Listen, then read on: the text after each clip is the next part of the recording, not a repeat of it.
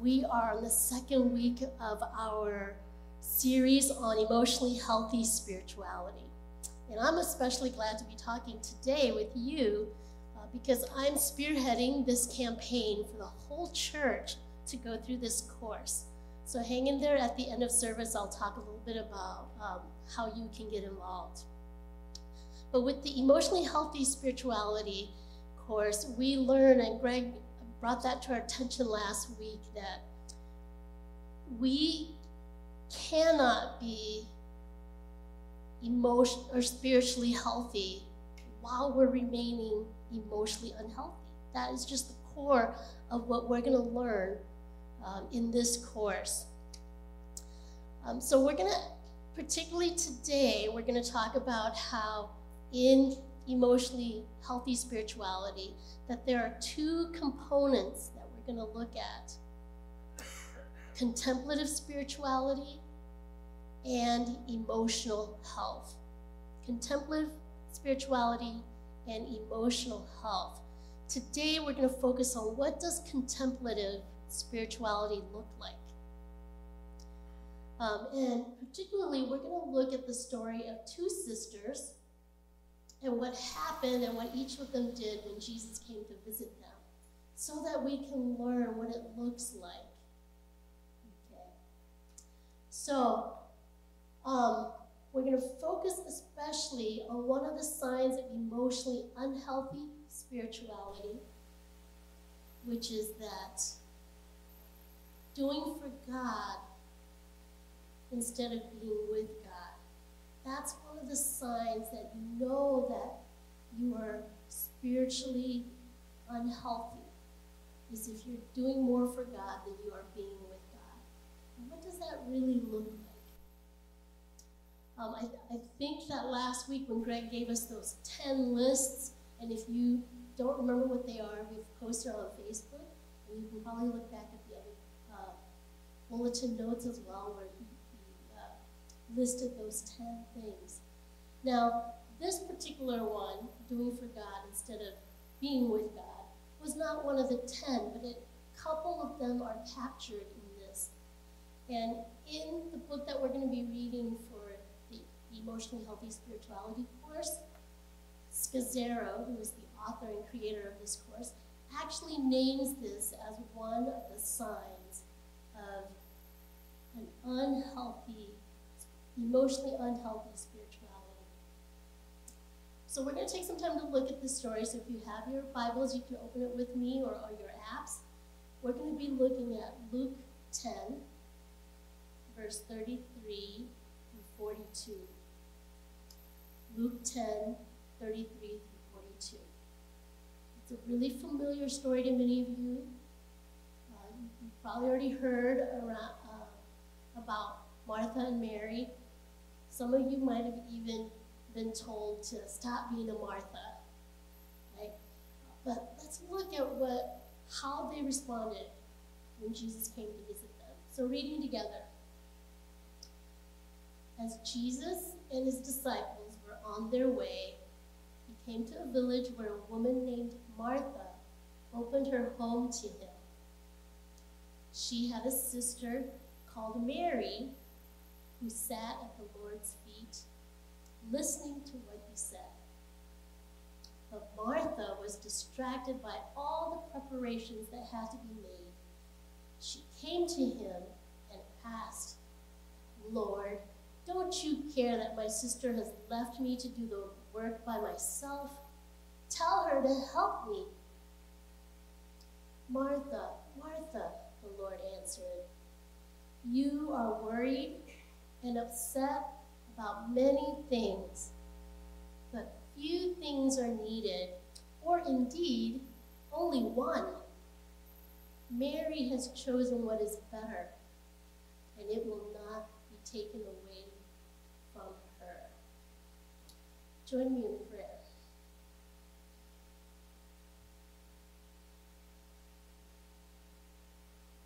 God, we thank you for your word.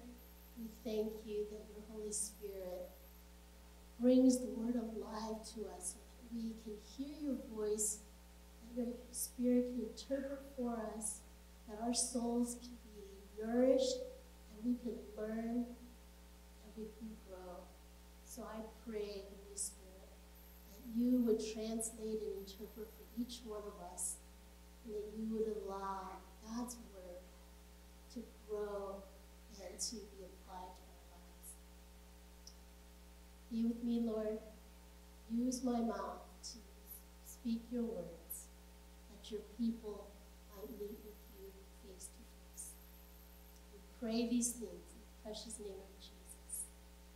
Amen. All right, so what often happens with a familiar story, one that we've heard over and over, is that we often lose the humanity of what's taking place. And then oftentimes we have our own ideas about what the story is saying. So I want us to kind of sit back and look at Mary and Martha and learn from them how each of them is represented in us. Because I think we often contrast the two, and then we're like, are you a Martha or are you a Mary? And I would say during the day, at which points are you like acting like Martha? And at which points are you acting more like Mary? So I want you to be able to get in touch with the fact that we live out both of the things that the two of them are doing. But as we look at doing for God instead of being with God, this story certainly captures what it might look like. So, I was really taken aback when I was studying this passage again, because Jesus said, Mary has chosen what is better. She has chosen. Now, I always thought that, again, all the sermons I've heard about Martha and Mary, that they were just wired that way. That Martha was a doer and Mary was a beer. That Martha was a busybody and Mary was somebody who liked to sit back and just contemplate. Jesus, who knows them better than you and I do, Jesus actually said, Mary chose a very active thing. Jesus didn't tell them what to do.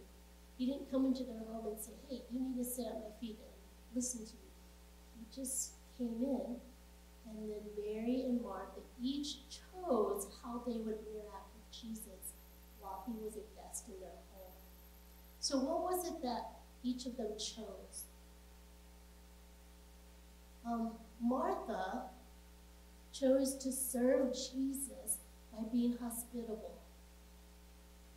Maybe she was a good cook, a good homemaker, and she said, I am going to serve Jesus and his disciples, because they all came with him.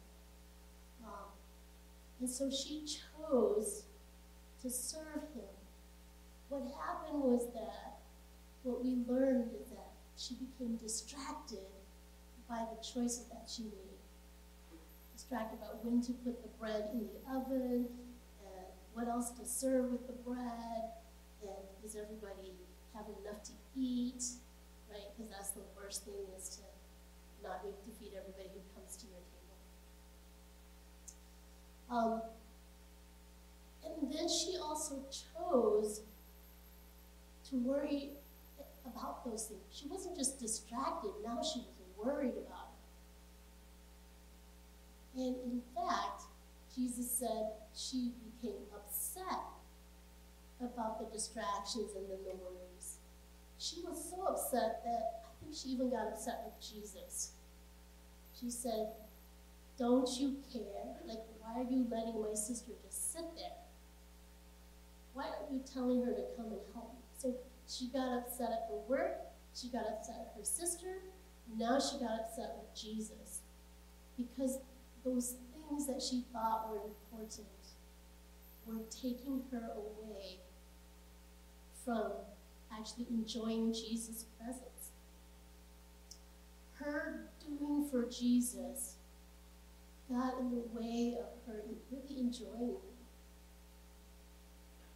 him. And again, Jesus said, she chose these things. She may not have even realized it, but she chose these things. Her sister, on the other hand, her sister was sitting at Jesus' feet. And now, for those of us who are like, yeah, I don't really like to work, so sitting at Jesus' feet doing nothing is a great thing. But for Mary, why did she choose that? Okay. We could tell that she was not distracted by all the stuff that Martha was doing, because she was sitting and intently listening to what Jesus was saying. So she was comfortable letting go of the work that needed to be done. And as every good Hmong girl knows, your place is in the kitchen, helping with the preparation. And that was the same way for good Jewish girls back then. But she did not buy into that. She said, how often do you get Jesus in your home? So she just put those distractions aside and focused on what Jesus was doing there with her. And she, because she was able to block out those distractions, she could listen to all the words that Jesus was saying. In Jewish times, to sit at somebody's feet meant that you were their disciple. That was the position of a disciple, someone who was being taught by a teacher or a rabbi. So Mary was taking the form of a learner.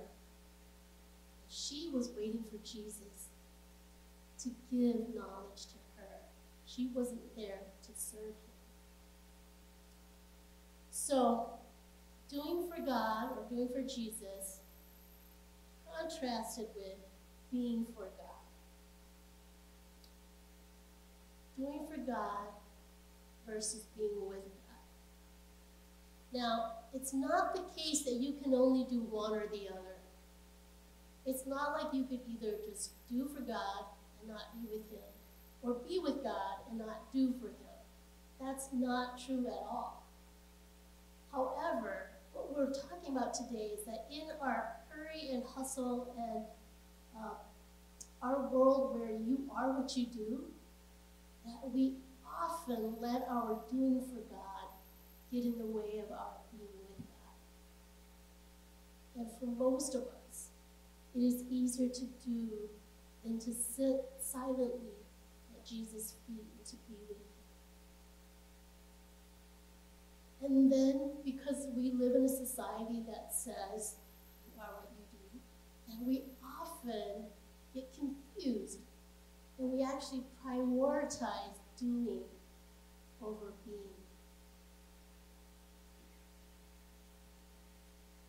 If you notice in the story of Mary and Martha, it was actually Martha's idea to invite Jesus to their home. She probably wanted to spend time with him. And she probably had the intention that I'm going to invite him in so that I would have some time with him. But it quickly turned into, he's here, but that means I have a lot more to do. And it quickly became a distraction for her so that she could not spend time with Jesus. So Peter Scazzaro, in the book Emotionally Healthy Spirituality, says this: work for God that is not nourished by a deep interior life with God will eventually be contaminated by other things such as ego, power, needing approval of and from others, buying into the wrong ideas of success, and the mistaken belief that we can't fail. And Peter goes on to say that we become human doings rather than human beings. And he would say that if we get caught up in this, I have to do, and then all of a sudden our worth gets wrapped up in the doing, that he says our experiential sense of worth and validation gradually shifts from God's unconditional love. I'm doing this because God loves me, and this is why I'm loving him back. That it shifts from God's unconditional love for us in Christ to our works and our performance. Now it's about me. I have to do this. And the joy of Christ gradually disappears. So the way to balance these two and to not let doing overtake in priority as well as in your self-worth, Scazzero says that doing for God in a way that is proportionate to our being with God is the only pathway to a pure heart and seeing God. So that means that, it's not that we can't do for God and be with God. However, I want us to keep this in mind, that our activity for God can only properly flow from a life with God. Let me say that again, and we're going to see this a couple more times today. Our activity for God, or our doing, can only properly flow from a life with God. So what we do needs to flow from already being with God. It's important for us to note in the story, and I think oftentimes Mary gets captured in history, that this is all Mary does and this is all Martha does. But what we learn in the New Testament is that Jesus had a relationship with Mary and Martha and their brother Lazarus. And we see their relationship with him evolving. And we find out that Martha learns to prioritize being with Jesus. And in fact, I pray that this can be said of all of us, but in John 11, verse 5, the Apostle John, writing about this, he was watching Jesus' relationship with Mary, Martha, and Lazarus, and this is what John wrote.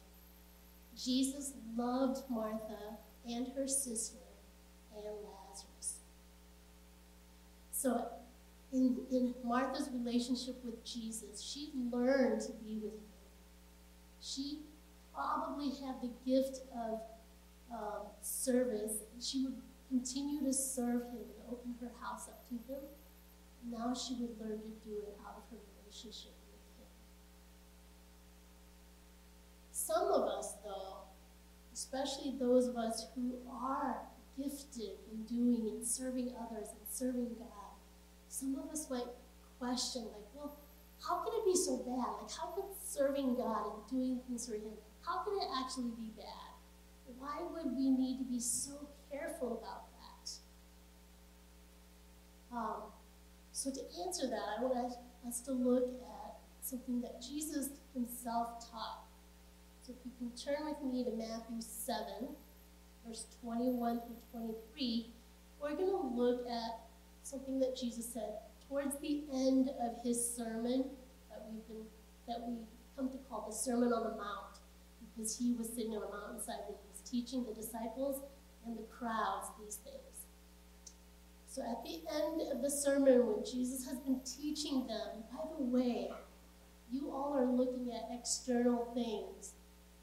So he said, you have heard it said, don't commit adultery. But I tell you the truth, if you even look at another person, if you think about lust for things in your heart, you've already committed adultery.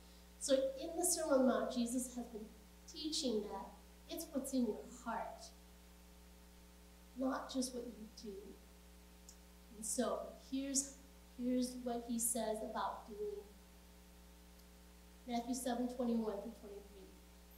Not everyone who says to me, Lord, Lord, will enter the kingdom of heaven, but only the one who does the will of my Father who is in heaven. Many will say to me on that day is at the judgment day, many will say to me on that day, Lord, Lord, did we not prophesy in your name, and in your name drive out demons, and in your name perform many miracles? Then I will tell them plainly, I never knew you. Away from me, you evildoers. So Jesus is saying that someone can seem like a Christian in their own eyes and in the eyes of the world, people watching. In fact, you know what's scary? These things that the people were like, wait a minute, what are you saying? I don't get into heaven. Didn't you see me like casting out exorcisms and casting demons out? Like, shouldn't that be a sign that I should get to go to heaven? And didn't you see me do miracles? Like heal somebody who was lame, right? And then they started walking. Like, that should be a sign that I'm a good Christian. And Jesus' words to them were really harsh. He didn't just say, sorry, your works aren't good enough. He actually said, you evildoers, away from me, evildoers. Why? Jesus said, I never knew you. I never knew you.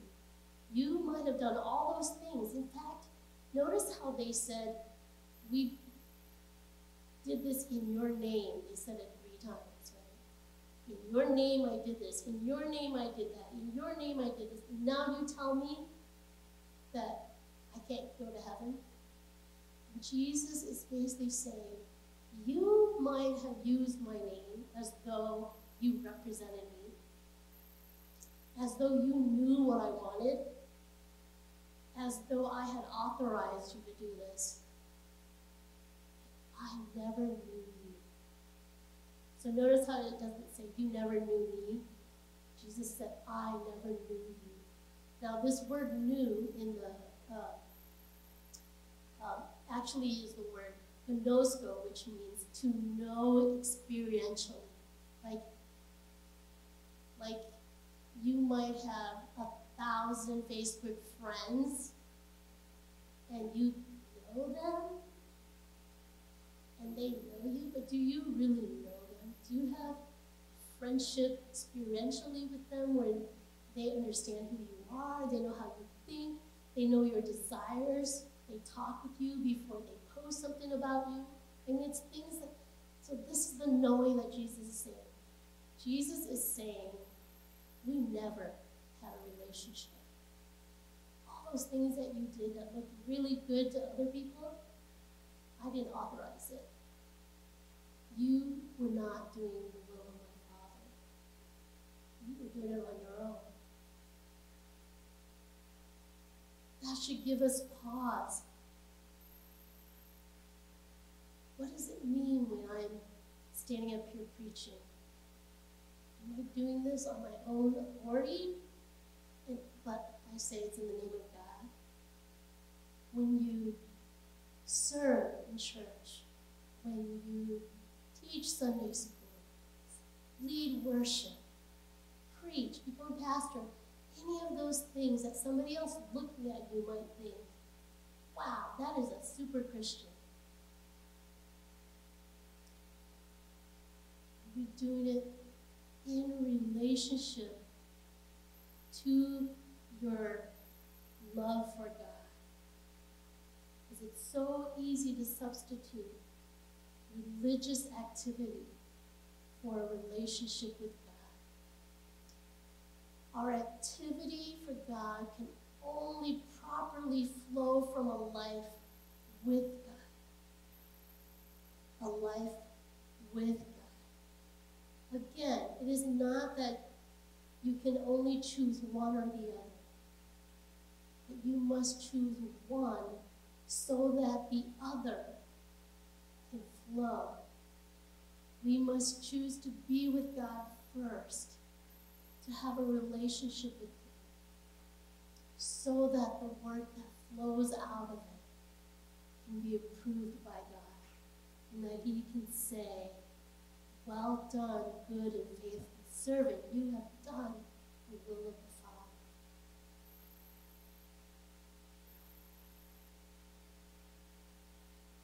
So in order to do this, to have a relationship with God, we have to get to know Him, and we have to be with Him so that there is this knowing, this relationship that happens.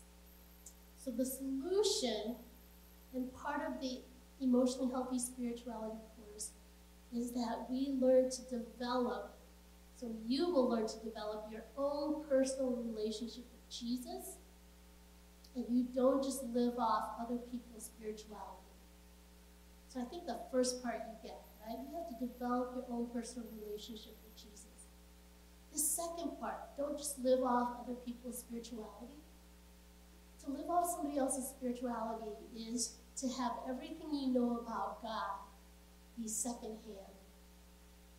You only know God through whatever you hear in a sermon, or through a book that everybody recommends and you're reading it. You're like, wow, that's a cool God. You can't live off of what somebody else has learned about God. You have actually known him for yourself. So those of you who are parents and have multiple kids, you probably know that each of your kids relates to you differently.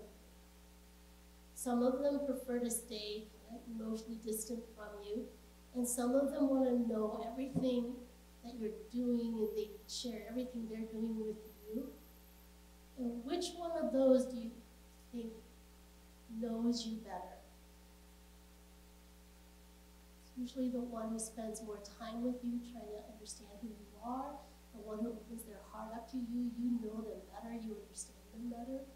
That trust between the two of you is strong and solid. And then when the other child wants something, they usually say to the one who's closer to you, you ask mom, right? Or you ask dad, because they know that there's a special relationship. Well, we all have the privilege to have that special relationship with God. And so we want to develop our personal relationship with him rather than depending on somebody else. Okay? So how do we do that? In the EHS, or Emotionally Healthy Spirituality course, we will have actually practices that we will do. And out of those practices comes from a couple verses that I want us to look at. In case you need an invitation to spend time with God, in case you need to be like Martha and can I invite Jesus into my home? Here are some verses that I hope will invite you into that relationship. In James 4, verse 8, James, the author of the book of James, most theologians believe was actually the brother of Jesus. And James says this, come near to God, and he will come near to you. Oftentimes we feel emotionally far from God, like he's so far away.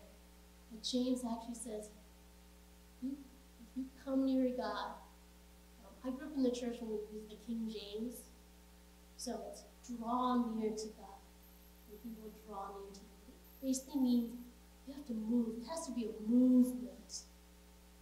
So come near to God, and he will come near to you. In the Old Testament, when God was telling his people who he was about to send into exile for 70 years, he made them a promise. And most of you love Jeremiah 29:11, which says, for I know the plans I have for you, plans for good and not for evil, to prosper you, to give you a future and a hope. Most of us stop there. The next couple verses are so crucial. In fact, Jeremiah 29:13 through 14 tells us how God's plans will come into our life. And God says this through the prophet Jeremiah. You will seek me and find me when you seek me with all your heart. I will be found by you. If you seek me with all your heart, I will be found by you. Right? If you come near and you want to know me, you will get to know me. That's God's promise. So, the reason why I'm excited about the EHS course for all of us is that Pete Scazzero has designed a book called Day by Day, where he invites us to step into the contemplative spirituality. And contemplative spirituality is practices that help us to slow down so that we can be with God. And particularly in EHS, there are two ways to do that, to slow down to be with God. The first is in this book, The Day by Day. We might call it a devotional. Scazzaro would say it's more than just a devotional because it has become a lifestyle where we do a daily office. Okay, what does a daily office mean? A daily office is where you have set times throughout the day where you have stillness, silence, and being with God. So these are set times. So in monastery life, the nuns and monks would actually stop whatever they're doing at particular hours of the day and stop, be silent, and meditate and commune with God. So whether they were out in the gardens, whether they were already in the chapel, whether they were tending the chicken, whatever they were doing, they would stop. Okay, and they would have set times. So for some of you, you might want to do it 3 times a day, morning, noon, and midnight, or whatever. For those of us who can't get up in the morning, we might do noon and evening. But it's set times so that you get these rhythms in your life. A second thing that the EHS introduces and helps us to put into practice is taking a Sabbath. A Sabbath is a 24-hour period where you stop. You stop doing anything that is related to work. How many of you can go for that? Right? 24 hours where you're not thinking about work, you're not doing work. Okay? And again, the whole idea is so that you can spend time enjoying God. So you will be learning a lot more about these two things, the daily office and taking the Sabbath. But I want to quickly introduce you to, so that we learn a little bit about the daily office. In the daily office, the purpose of the daily office is to remember God and commune with Him all through our days. Because sometimes when we do a devotional in the morning, a devotional is where you read the Bible and then you go on with your day. Part of the daily office is by noon you might have forgotten about God already because you're so busy doing all your other things. But at noon you're like, oh my goodness, my alarm went off. Time to stop, be still, and connect with God. And if you have those periodically throughout the day, it will keep you in contact with God. And so that what you do between 12 and 3, your next daily office, you will be thinking about God and infusing His presence into all of your life. So there are 4 components that, again, you will learn. Stopping so that you can center, which is move into God's presence and rest. There's silence that you practice, and then you do some scriptural reading. In the interest of time, we're not going to do the next 2 slides, and we're going to move to, I'm going to invite Johan up to share how doing these daily offices helped him. Our ministry team and our life group leaders have been going through this course already. We're on week 7. So, Johan, how has it been going for you? Yeah, well, thank you for giving me this opportunity to speak here. Yeah, the daily offices have been amazing for me. I work here at the church part-time, but I'm pretty much a full-time dad. I watch my 2 daughters during the day, and I watch my nieces and nephews during the day too. And so I'm really busy the whole day. And like I'm so busy, I like to work standing up. Like I like standing up desks. I even like to eat standing up. Right? Like that's how like on the go I feel like I have to be. And these daily offices have been amazing because I have to sit and I have to stop and I have to spend 2 minutes in silence before I begin. And that was a little difficult for me. But the amazing thing is that I've been spending a lot of time with God. I mean, days go by where, like, some days go by where my wife and I only talk to each other for maybe like 15 minutes in the morning, maybe 30 minutes at night. There have been days in my life where I say some prayers to God throughout the day, and that's it. But these daily offices have been amazing in building my relationship with God, because I had to stop, spend 10 to 15 minutes with God in the morning, and then another 10 to 15 minutes with God later in the day. And I know for some of you guys are thinking, wow, yeah, I don't really spend that much time daily with God. And so these daily offices have been amazing to me, because they have allowed me to spend more time with God. And because, the more time you spend with somebody, the better the relationship is. Thank you, Gavin. So part of what happens in the daily office is that, unlike Martha, who was like, okay, I'm kneading the dough and I'm trying to listen to Jesus at the same time, right? But how many of you can multitask that well? I know, we like to think we can. More importantly, what do you think the other person is thinking while you're multitasking? It's okay, I can check my phone while I'm listening to you. How many of you would be happy with that kind of quality time that you're getting from your friend? So part of what the daily office does is it helps you to put those distractions aside, to not be worried about what you need to get done, and to actually still yourself, clear your thoughts, and be with God.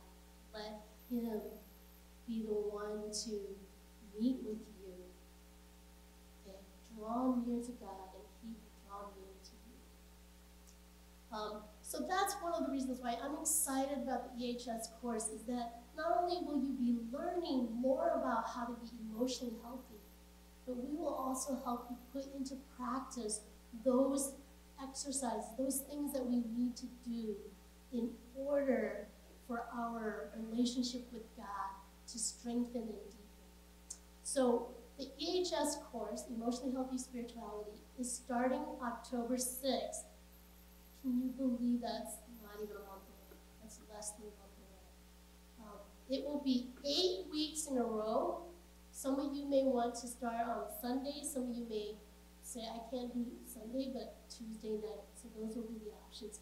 But we've got signups in the back where it's already open. We have a website where you go to do all the signups. The cost is $30 a person. It covers the 3 books that you will be using during the 8 weeks. If finances are an issue, please let us know. We will figure out a way to make it. All right, so remember this. It is impossible to be spiritually mature while remaining emotionally immature. And we want to help you grow. As we've said, part of this course is teaching you how to love God better, so to grow in your contemplative spirituality and to love others better in learning how to be mature emotionally. So I look forward to seeing you all in those courses that are starting up October 6th. Let me close us in prayer, and I'm going to invite you to take deep breaths, be comfortable, and I'm going to give us 30 seconds of silence. Not the 2 minutes that I usually do with the daily office, but just 30 seconds of silence to let you be still and silent before the Lord and in our prayer.